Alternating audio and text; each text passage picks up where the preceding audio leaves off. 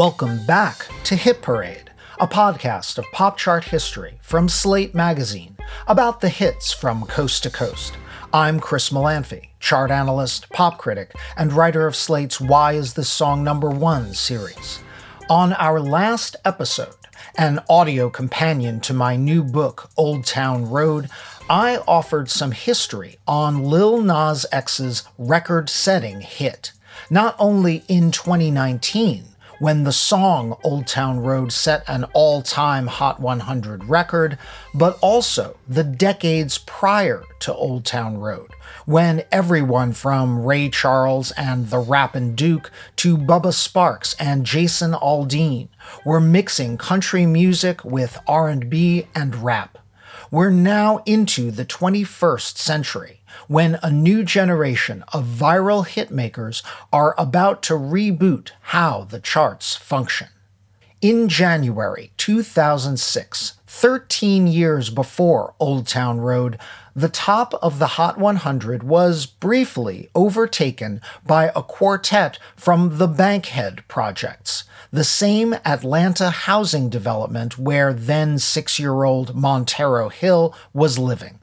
They did it with a quirky track that's arguably the simplest Hot 100 number one song ever. They topped the chart for 1 week and would never hit the top 40 again.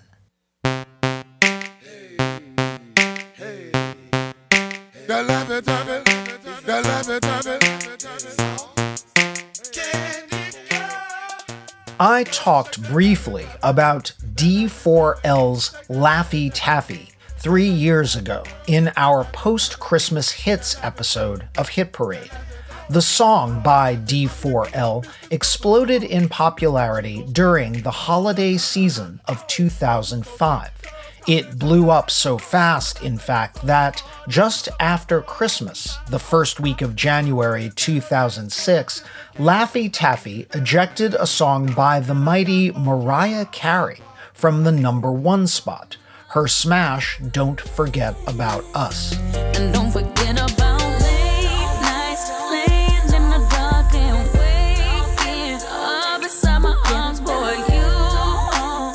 How exactly did D4L's skeletal hit dethrone the goddess of pop and B? In a word, technology. And I got more troll. I pop, I roll, it's soft. I know it's the summertime, but your Laffy Taffy got me focused. The 2005 holiday season was the first in which Apple's iTunes Music Store counted for Billboard's charts. That same year, Apple's iPod was at a peak of gifting popularity. A lot of teenagers woke up on Christmas morning 2005 with a new gadget to fill with songs, and iTunes gift cards in their stockings. They needed software for their new hardware, and 99-cent download buyers made Laffy Taffy a smash. The January 2006 chart where D4L went to number one was based on data collected by Billboard the week just after Christmas 2005. For that 1 week, Laffy Taffy sold 175,000 downloads, which was a record at the time. If not for those thousands of downloads, Laffy never would have topped the Hot 100. It was not among radio's most played songs that week.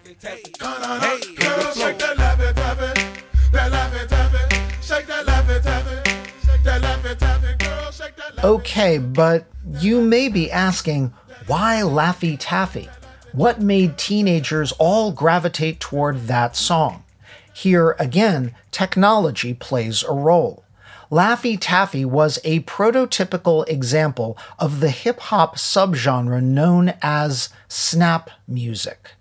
An Atlanta-based offshoot of crunk music, snap was rap reduced to its digital essence, an 808 thump, a bit of hi-hat, some snapping, of course, and chanting vocals. The simpler, the better. Hits in the mini-genre called snap music included Play by Mississippi rapper David Banner, Lean With It, Rock With It by Atlanta troupe Dem Franchise Boys, and Snap Yo Fingers by Crunk Godfather Lil Jon. Let's go! Snap your fingers, but do you still? You can do it all by yourself. Let me see you do it. Snap music was also colloquially called ringtone rap, because it was crisp and simple enough to be reproduced by primitive, chirpy mobile phones. In 2005, Apple's iPhone did not yet exist. Ringtones were the way that candy bar and flip phones could be customized to identify callers, and rap hooks were ideal, such as, for example, this simplified version of a 50 Cent hit, Candy Shop.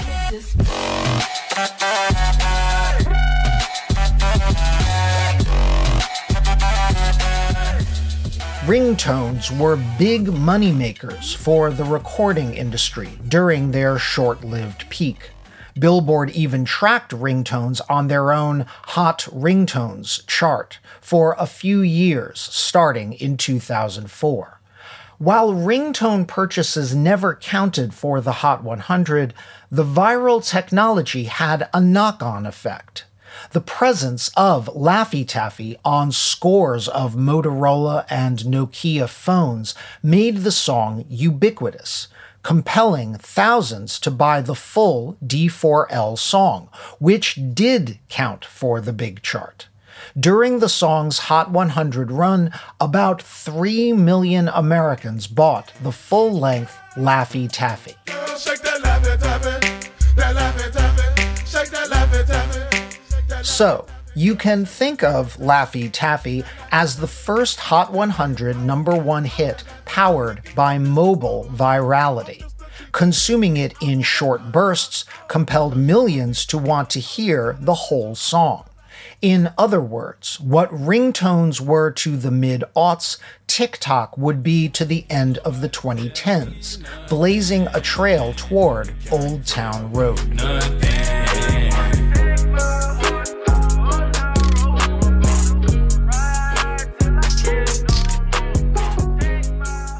This concept of musical virality will be our primary focus for the rest of this episode. You might say the interplay of music and technology comes in two varieties: the medium and the marketing. In terms of medium, technology has long shaped the songs themselves. The common length of a popular song, averaging around 3 minutes, was driven first by the late 19th century technology of phonograph cylinders, which ran for 2 to 4 minutes in length. Then, by the 1920s, the development of the 10-inch 78 RPM shellac record, which topped out at 3 minutes a side. That average length stayed intact through the launch of the 1940s technology, the 45 RPM vinyl single. This was the medium for 3-minute 1950s hits by the likes of Elvis Presley. The whole rhythm section was a purple gang, let's rock. Everybody, let's rock. Everybody knows everybody. One side of a 45 was, ideally, no longer than 5 minutes, although a few hits, like the Beatles' 7-minute 1968 #1 Hey Jude, were longer.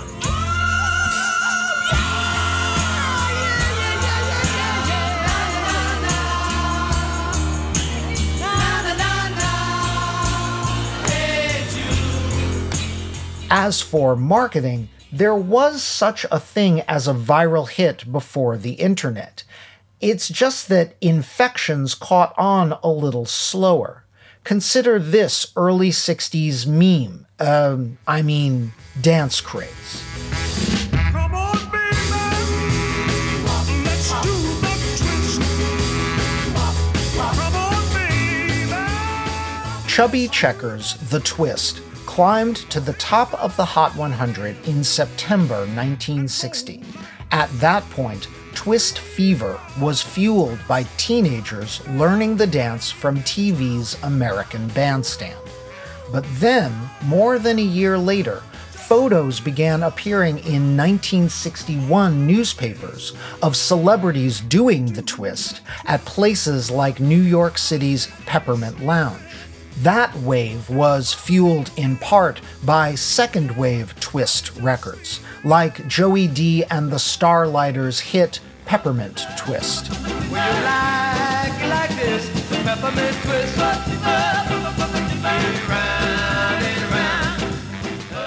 In other words, the dance was now belatedly deemed acceptable for adults, not just teenagers.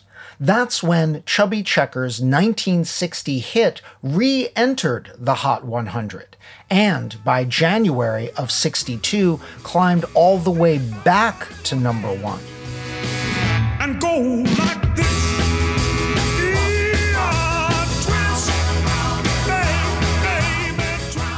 Chubby Checker's The Twist became the first ever single to reach number one in two separate chart runs, as the dance spread like an infection from the young to the old, from the fall of 1960 through the winter of '62. That was about as fast as a viral musical phenomenon could propagate pre-internet. Flashing ahead 3 decades, the first ever major label distribution of a song over the internet came in 1994. Geffen Records issued an Aerosmith B-side called Head First for free on the then dominant internet service provider CompuServe. On dial-up modem speeds in '94, it took about 90 minutes to download this 4.5-minute track.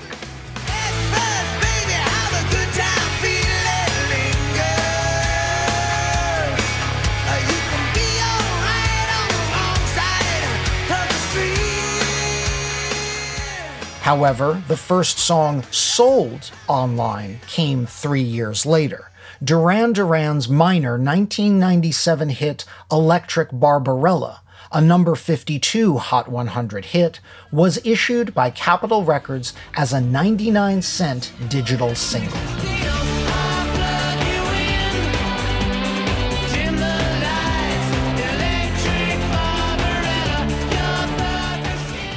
Both of these digital releases were essentially beta tests. Aerosmith's track was distributed as a WAV file in fairly low fidelity. The Duran Duran single was sold in a long-defunct format called Liquid Audio. It wasn't until the MP3 began to take hold on college campuses that internet song sharing and mass-scale electronic musical piracy took off. This eventually led to the 2003 launch of Apple's aforementioned iTunes Music Store, which was when music downloads came of age as e-commerce. By 2005, downloads were woven into Billboard's major chart formulas. As vital as all these advances were, in hindsight, the more profound musical invention of the aughts wasn't file sharing or even the dollar download. It was social media and video sharing. In other words, the meta-narrative became more vital than the medium. The invention of YouTube, for example, was first inspired by creators who wanted to find a more convenient way to share video of the Justin Timberlake-Janet Jackson wardrobe malfunction from the 2004 Super Bowl halftime show. Within months of YouTube's 2005 launch, music videos were the most viral content on the site, kicking off with the Saturday Night Live parody rap video by The Lonely Island, Lazy Sunday.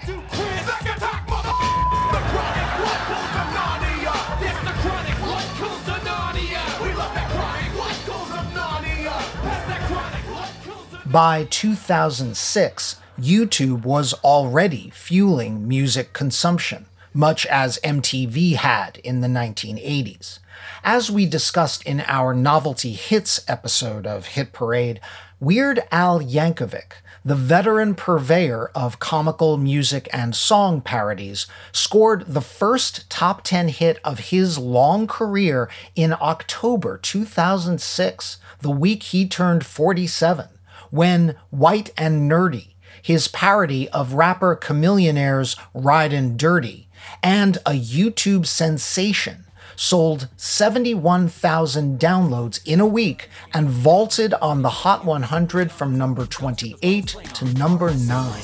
Roll on my Segway. I know in my heart they think I'm white and nerdy. Think I'm just too white and nerdy. Think I'm just too white and nerdy. Can't you see I'm white and nerdy? As with Laffy Taffy and the ringtone, video activity, which did not yet count for the Hot 100, had a knock-on effect on Weird Al's digital sales. Then, a year after White and Nerdy, a 17-year-old rapper born DeAndre Way, who dubbed himself Soulja Boy Tell 'Em, scored the first number one hit / YouTube dance craze when his video blew up. Soulja Boy, I'm in it. Why me crack it? Why me roll? Why me crack that Soulja Boy? That Superman? That now why me you crack that Soulja? Now why me you crank that Soulja? Now why me Crank That (Soulja Boy) was a sensation in 2007. Soulja Boy was both DeAndre Way's rap name and the name of his dance, a bounce back plus Superman pose maneuver. Crank That spent 7 weeks atop the Hot 100, fueled by weekly download sales roughly twice the size of D4L's 2 years earlier. when I do that Soulja Boy, I lean to the left and crank that thing now. I'm jocking on you, I'm jocking on you. And if we get the fight, then I'm coming, then I'm coming. You catch me at your local. The Lonely Islands, Weird Al's, and Soulja Boy's YouTube successes offered a blueprint for the combination of comedy and music that Lil Nas X would mine in his quest for virality a dozen years later. Crank that Soulja. Now why me you crank that Soulja? Now what? We'll be back momentarily.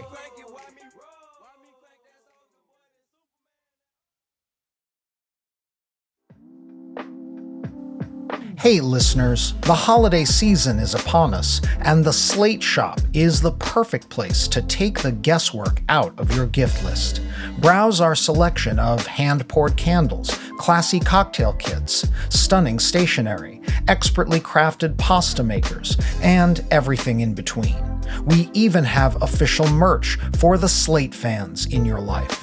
Anytime before 11/27, that's anytime before Cyber Monday, we're offering 30% off all items in the store. Get your gift sets, stocking stuffers, white elephant gifts, and a treat for yourself while you're at it by going to slate.com/shop. That's slate.com/shop. Happy shopping.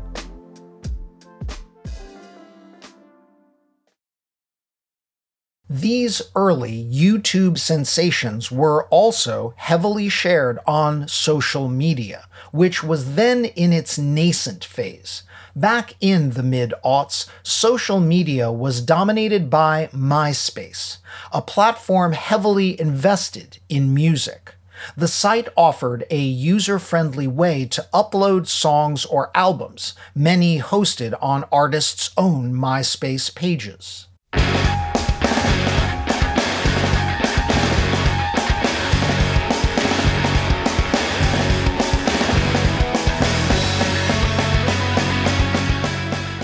UK post-Britpop band Arctic Monkeys was arguably the first act with a MySpace-fueled chart topper. The site hyped up their debut single, I Bet You Look Good on the Dance Floor, which in 2005 entered the British chart at number 1. For their part, the band professed ignorance of the site and said the MySpace activity was largely fomented by their fans.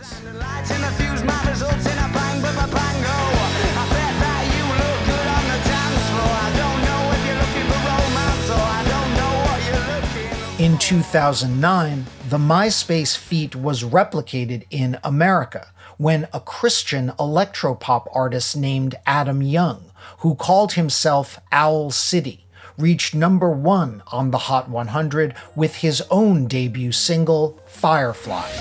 You would not believe your eyes if 10 million fireflies lit up the world as I fell asleep. Unlike Arctic Monkeys, the introverted Adam Young actively curated his MySpace profile, developing a fan base for Owl City that led to his signing with major label Universal Republic. Young's manager told a music industry blog that the label saw Owl City as, quote, representing the future of our business. He added, people feel like they know Owl City, like they've got a direct connection to him because of how he approaches his connection with them online, unquote. Asleep, 'cause everything is never as it seems. 'Cause I get 1,000 hugs from 10,000 lightning bugs as they tried to teach me how to dance. In the tens, as MySpace gave way to Facebook and Twitter, the social era of the charts began in earnest. At the peak of Lady Gaga's chart success in 2011, Rolling Stone revealed that she was not only Twitter's most followed music star, but the site's most followed person, period, with a commanding 11 million followers. Her Facebook stats were similarly massive, with 39 million likes at the time, edging out Rihanna and Shakira. I'm beautiful in my way, 'cause I make no mistakes. I'm on the right track, baby, I was born this way. Around the same time, Taylor Swift was making expert use of the social apps to stoke fan engagement, projecting intimacy through social posts that mirrored the conversational tone of her hits. 'Cause like we hadn't seen each other in a month when you said you needed space. What? Then you come around again and say... Swift even used social posts to engage with other artists. A 2014 Instagram video selfie of Swift lip-syncing rapper Kendrick Lamar's Backseat Freestyle was heavily shared. Damn, I'm in the matrix. My mind is living on cloud nine, and this night is never on vacation. Start up that Maserati and vroom, vroom, I'm racing. And played a role in Swift's eventual connection with mutual admirer Lamar, who then provided a featured rap on the remix of Taylor's 2015 #1 hit, Bad Blood. And baby, now we got bad blood. Hey, remember when you tried to write me off? Remember when you thought I'd take a loss? Don't you remember you thought that I would need you? YouTube also came of age as a music influencer at the turn of the tens. A Canadian adolescent named Justin Bieber was discovered via YouTube, signing a major label contract at age 14. In 2010, the 15-year-old Bieber's video for Baby became the first YouTube video of any kind to break 500 million views. Though the song received only modest airplay on top 40 radio stations, Baby sold 4 million copies to video-besotted fans and reached #5 on the Hot 100. Time and I was like, baby, baby, baby, oh, like, baby, baby, baby, no, like, baby, baby, baby, oh. Bieber paid it forward a couple of years later, giving a boost to fellow Canadian pop singer Carly Rae Jepsen by talking up her irresistible confection Call Me Maybe on Twitter. When Jepsen dropped the Maybe video on YouTube, the song blew up in America, debuting on the Hot 100 in March 2012 and hitting #1 by June. Where you think you're going, baby? Hey, I just met you, and this is crazy, but here's my number, so call me maybe. It's hard to look right. We talked about Call Me Maybe in our Hit Parade episode about the impact of music videos on the pop charts. The Maybe video helped make Jepsen's hit not only 2012's Song of the Summer, but also one of the most socially shared songs of the year, as it inspired others to post videos performing the song and making its universal hand gesture for that romantic phone call. Before the mainstreaming of Instagram and the invention of Vine and TikTok, Call Me Maybe was institutionalizing the hit song as hit meme. But it's in my way. Your stare was holding, ripped jeans, skin was showing, hot night wind was blowing. Where you think you're going, baby? Hey, I just met you, and this is crazy. YouTube's hit-making prowess was best displayed on Gangnam Style by Psy, America's first major K-pop hit. Oppan Gangnam Style. Gangnam Style. Oppan Gangnam Style. The Gangnam Style video featured Psy doing his very own comical horsey riding dance, yet another precursor to Old Town Road. It was the first YouTube video to surpass 1 billion views globally. That spurred sales of more than 5 million downloads in America, which in turn spurred terrestrial radio airplay. At its peak, Gangnam ranked 12th on Billboard's weekly radio songs chart, remarkable given the song's 98% Korean lyrics. And it was America's top-selling download for more than a month. Had YouTube views counted for the Hot 100 then, Psy would have had K-pop's first ever US chart topper, 8 years ahead of blockbuster Korean boy band BTS. Instead, given its impressive but still limited radio spins, Gangnam peaked at number 2 on the Hot 100 for 7 weeks in the fall of 2012.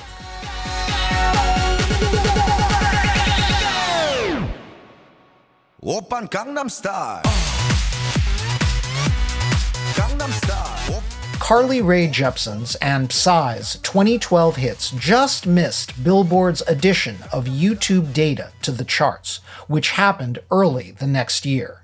Starting with the Hot 100 dated March 2nd, 2013, Billboard factored in not only plays of label-sanctioned music videos, but also fan videos, incorporating at least half a minute of an original recording.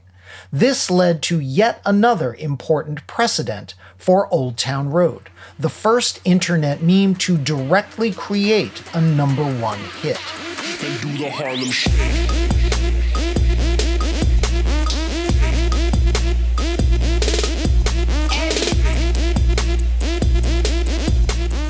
We've also talked about Bauer's Harlem Shake in several prior Hit Parade episodes.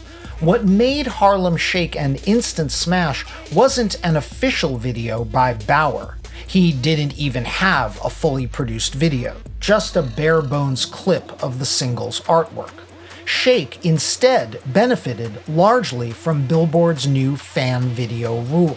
The week the track hit #1, it was heard in YouTube videos 103 million times. This one-week streaming record would later be broken by Lil Nas X.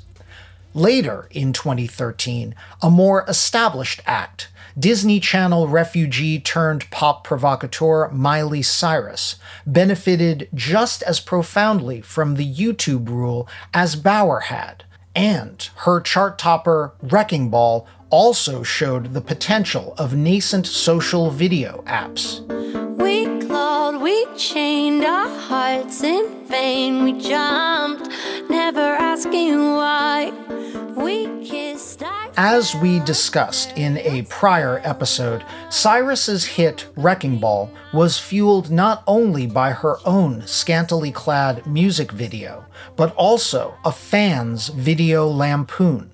This fan posted a supercut of himself wearing just his underwear and a bushy beard, lip-syncing Wrecking Ball on a ball a la Cyrus to unsuspecting users of Chat Roulette, a then novel video chat service. This YouTube compilation captured chat rouletters' delighted but flabbergasted reactions on one side of the screen, while the fan rode his ball and sang on the other side. I came in like a wrecking ball. I never hit so hard in love. All I wanted was to. Because the fan clip used the original audio of Cyrus's hit, its views counted for the Hot 100. That was enough to push Wrecking Ball back to number 1. Chat Roulette's first wave of popularity was fairly short-lived, although the service later made a comeback during the COVID-19 pandemic. Between the launches of Chat Roulette and TikTok came Vine, a short-form video service on which users shared 6-second-long looping clips. In its scant 4 years of existence, 2013 to 2017, Vine spun off a colossal number of micro-memes. From the phrase "on fleek," a catchphrase coined by user Peaches Monroe, to 6-year-old Terrence Jackson simply saying the name LeBron James several times in a specific cadence. LeBron James, LeBron James, LeBron James, LeBron James. Early in the life of Vine, the service created a hit song fueled by a viral dance, invented by a Jamaican-American rapper, Akil Pollard, who called himself Bobby Shmurda. His hit, Hot Boy, began its life as a full-length homemade video of the 19-year-old Shmurda drinking, smoking, and performing his single on a street in Brooklyn surrounded by friends. The key moment in that video, when Shmurda pops off his Knicks cap, turns his back to the camera, and does a side-to-side hip swivel with back and arm twists, was isolated by a Vine user in 2014 and dubbed the Shmoney Dance. That Vine clip was watched more than 3 million times in 2 months, during which Shmurda signed with Epic Records. In August 2014, the song broke on the Hot 100, and by the fall, it peaked at number 6. Get up on my trap house. I've been selling touches like the 5th grade. Really never made no difference with the shit made. Jaja told me flip them how to maintain. Viral dances turned out to be Vine's killer app. Hundreds of Vine users uploaded their own 6-second takes on the Shmoney Dance. The following year, Ricky Hawk, a 17-year-old Atlanta rapper who went by the name Silento, dropped the track Watch Me (whip/Nene) with its own signature dance. He dropped it on SoundCloud, YouTube, Instagram, and Vine. Only Silento's YouTube views counted for the Hot 100, but that was enough to propel Watch Me to number 3 by July 2015. Now watch me whip, now watch me nay-nay. Okay. Now watch me whip, watch me nay-nay. Why me do it? Now watch me whip, watch me nay-nay. Okay. Now watch me whip. We'll be right back. As all of this social activity was blowing up in the mid-10s, the cross-pollination of hip-hop and country music was developing. Soon enough, it too would be swept up in the social music wave.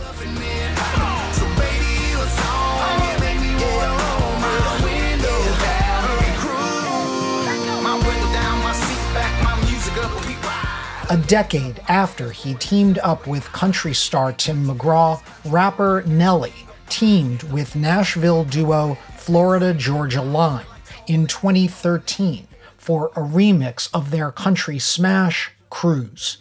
FGL announced the hip-hop remix via their social media channels, and it blew up on the Hot 100, reaching the top 5 on the pop chart months after topping the country chart. Look a hell of a lot better when you up in there. Cause baby, you a song and you make me wanna roll my.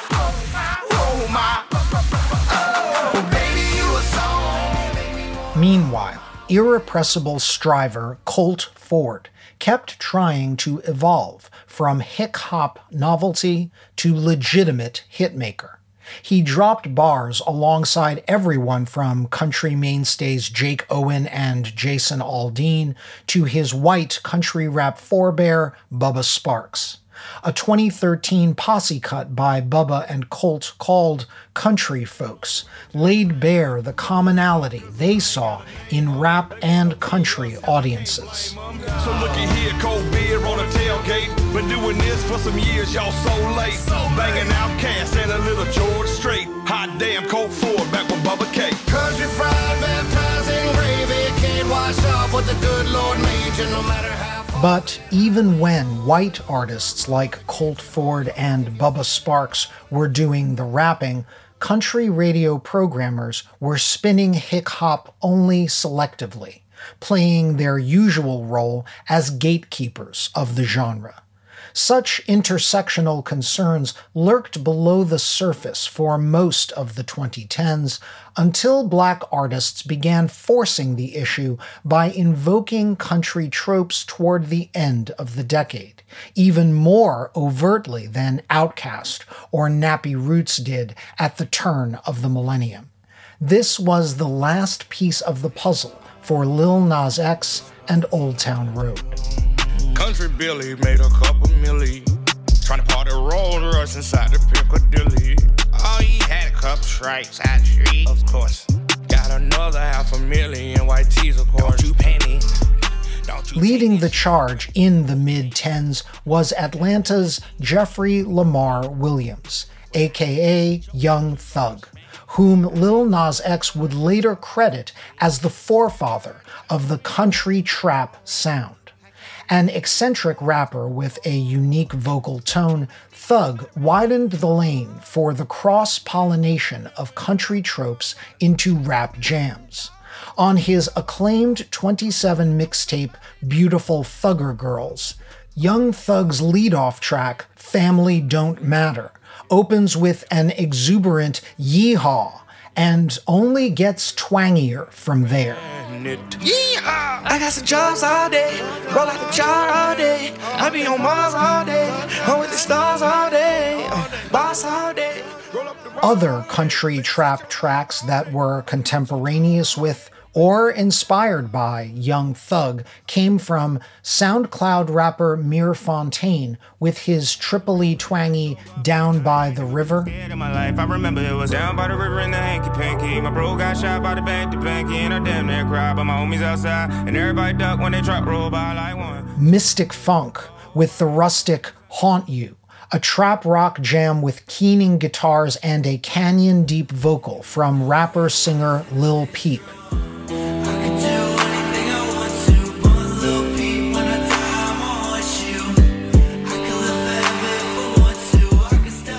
And Lil Tracy with his laconic, backwoodsy Like a Farmer.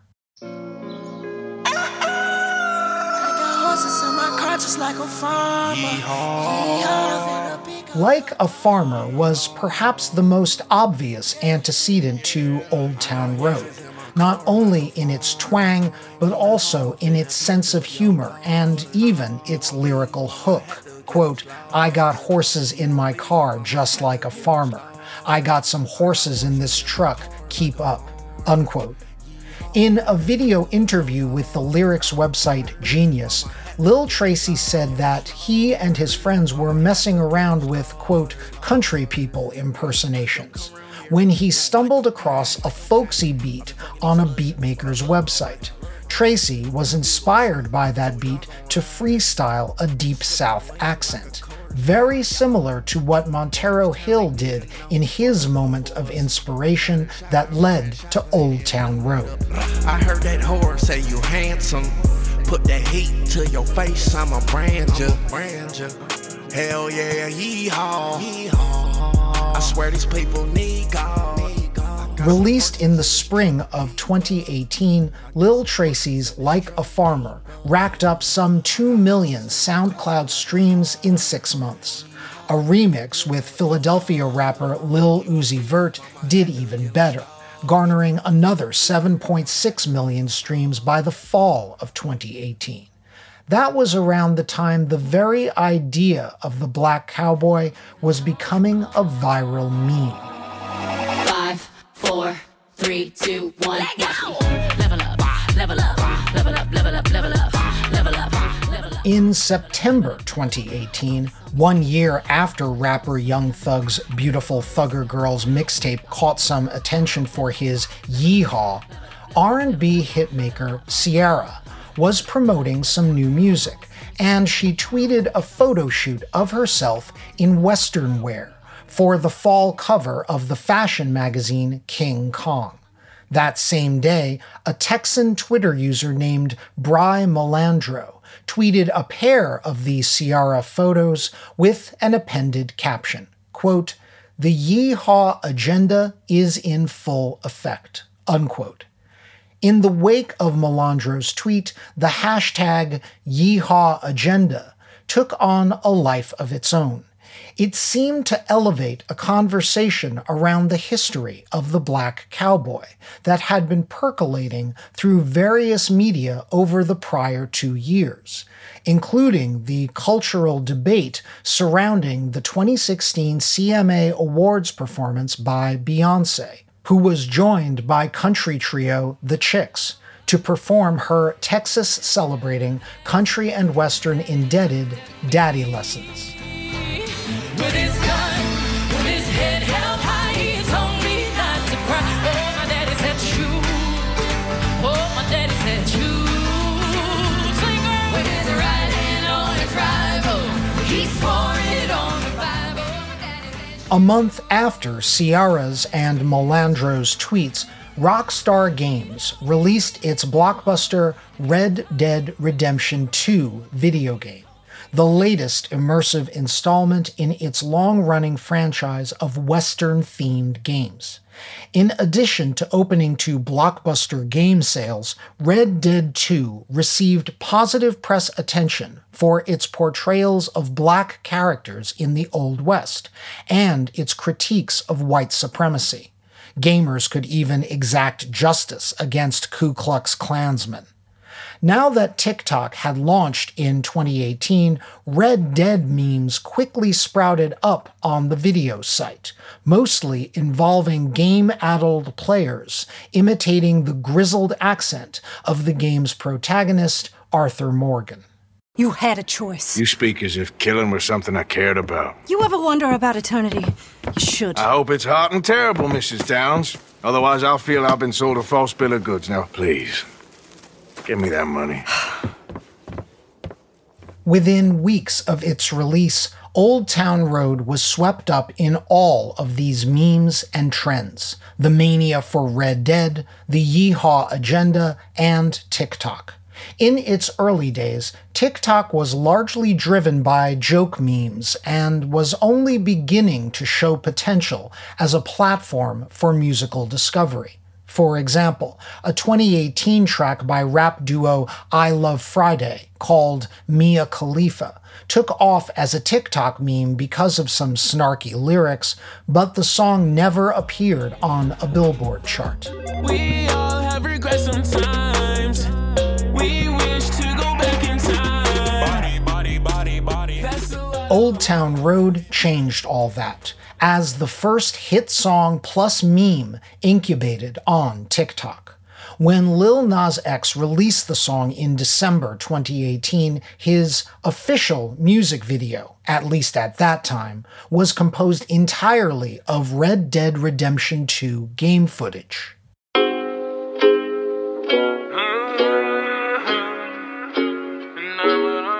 Soon enough, TikTok users realized the song worked especially well for short cowboy-themed videos. Video makers keyed into the juncture in the song right after its opening chorus, when the trap beat drops and Nas first sings, "I got the horses in the back." I got the horses in the back, horse stock is attached. Head is matted black, got the bushes black to match. Michael Pelchat, a 21-year-old TikTok influencer, was, he later claimed, Lil Nas X's patient zero, the first to post Old Town Road on TikTok. over a 15-second clip of himself doing a hoedown-style kick dance in boots in his Lowell, Massachusetts bedroom.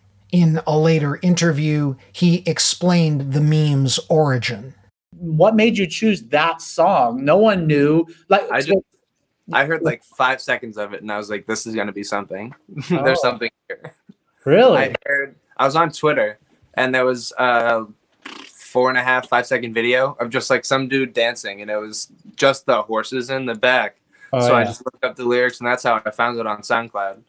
But right when I heard it, I knew it was going to be something. The rest, as they say, is history. As 2019 began, Lil Nas X's Old Town Road was fully established across social media as the Yeehaw Agenda's official soundtrack. What was mutually reinforcing about the agenda and the Yeehaw Challenge was the broadening of the Black cowboy cultural conversation into both a meme and a kind of social movement. In the months to come, as Old Town Road scaled the charts, tangled with Nashville, and set all-time Hot 100 records, as I described near the top of this episode, Lil Nas X would find new ways to keep his song both cross-cultural and viral. He appeared in his cowboy outfit at sporting events, awards shows, the Stagecoach Festival, even an elementary school. The release of the song's major label music video, which Columbia Records called the official movie, racked up tens of millions of views and featured cameos from rapper Vince Staples, remixer Diplo, of course co-star Billy Ray Cyrus, and even Chris Rock. When you see a black man on a horse going that fast, you just gotta let him fly. Nas kept the virality going with additional remixes of Old Town Road that emphasized the song's multi-genre appeal. On one remix, rapper Young Thug, instigator of the country trap sound, reprised his Yeehaw from his own Family Don't Matter. Yeehaw! And on that same remix, country music's online sensation Mason Ramsey, the yodeling kid, added his own kiddie-friendly verses.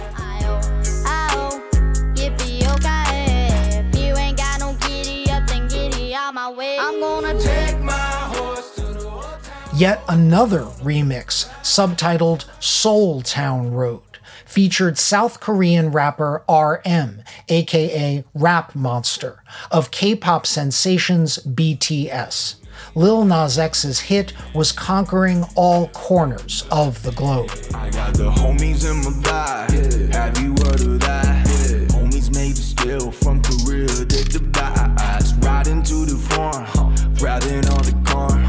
We gon' get your money with my homie in your backyard. Ain't nobody Between the remixes, the multi-genre audience, the viral videos and social media dominance, Montero's coming out, and, well, just the infectious quality of the song.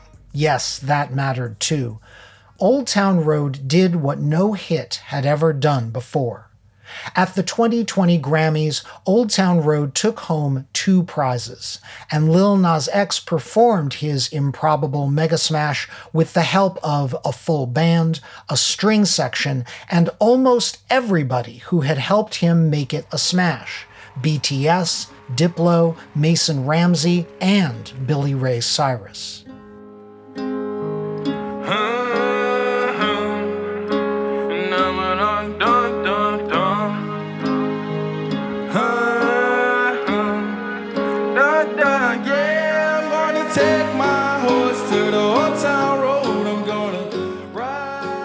It was a triumph, and more than a bit ironic. This song that Montero Hill had built by himself out of a beat he found on the internet just 15 months earlier was now being supersized, live on stage, with the help of an army of musicians. But in a way, this expansion was appropriate. As the audience in the Staples Center and millions watching at home sang along to the top song of the year, The fact was, Old Town Road now belonged to everybody. And Lil Nas X, can't nobody tell him nothing. Ride it to the farm, driving on the corner. We gon' get your money with my homie in your backyard. Can't nobody tell me nothing. Okay. I hope you enjoyed this episode of Hit Parade. Our show was written, edited, and narrated by Chris Molanphy. That's me. My producer is Kevin Bendis. Derek John is executive producer of Narrative Podcasts, and we had help from Joel Meyer. A quick note about my book, Old Town Road. If you're listening to this before mid-November, I'm holding reading/discussions of the book on Tuesday, November 14th at Housing Works Bookstore in Manhattan, on Thursday, November 16th at Taylor & Company Books in Brooklyn, and on Friday, November 17th at the Institute Library in New Haven, Connecticut. Check these places' websites for details. I'd love to see you there. Alicia Montgomery is VP of Audio for Slate Podcasts. Check out their roster of shows at slate.com/podcasts. You can subscribe to Hit Parade wherever you get your podcasts, in addition to finding it in the Slate Culture feed. If you're subscribing on Apple Podcasts, please rate and review us while you're there. It helps other listeners find the show. Thanks for listening, and I look forward to leading the Hit Parade back your way. Until then, keep on marching on the one. I'm Chris Molanphy. Brand new guitar, baby's gotta have a diamond ring to fit this sports bra. Riding down Rodeo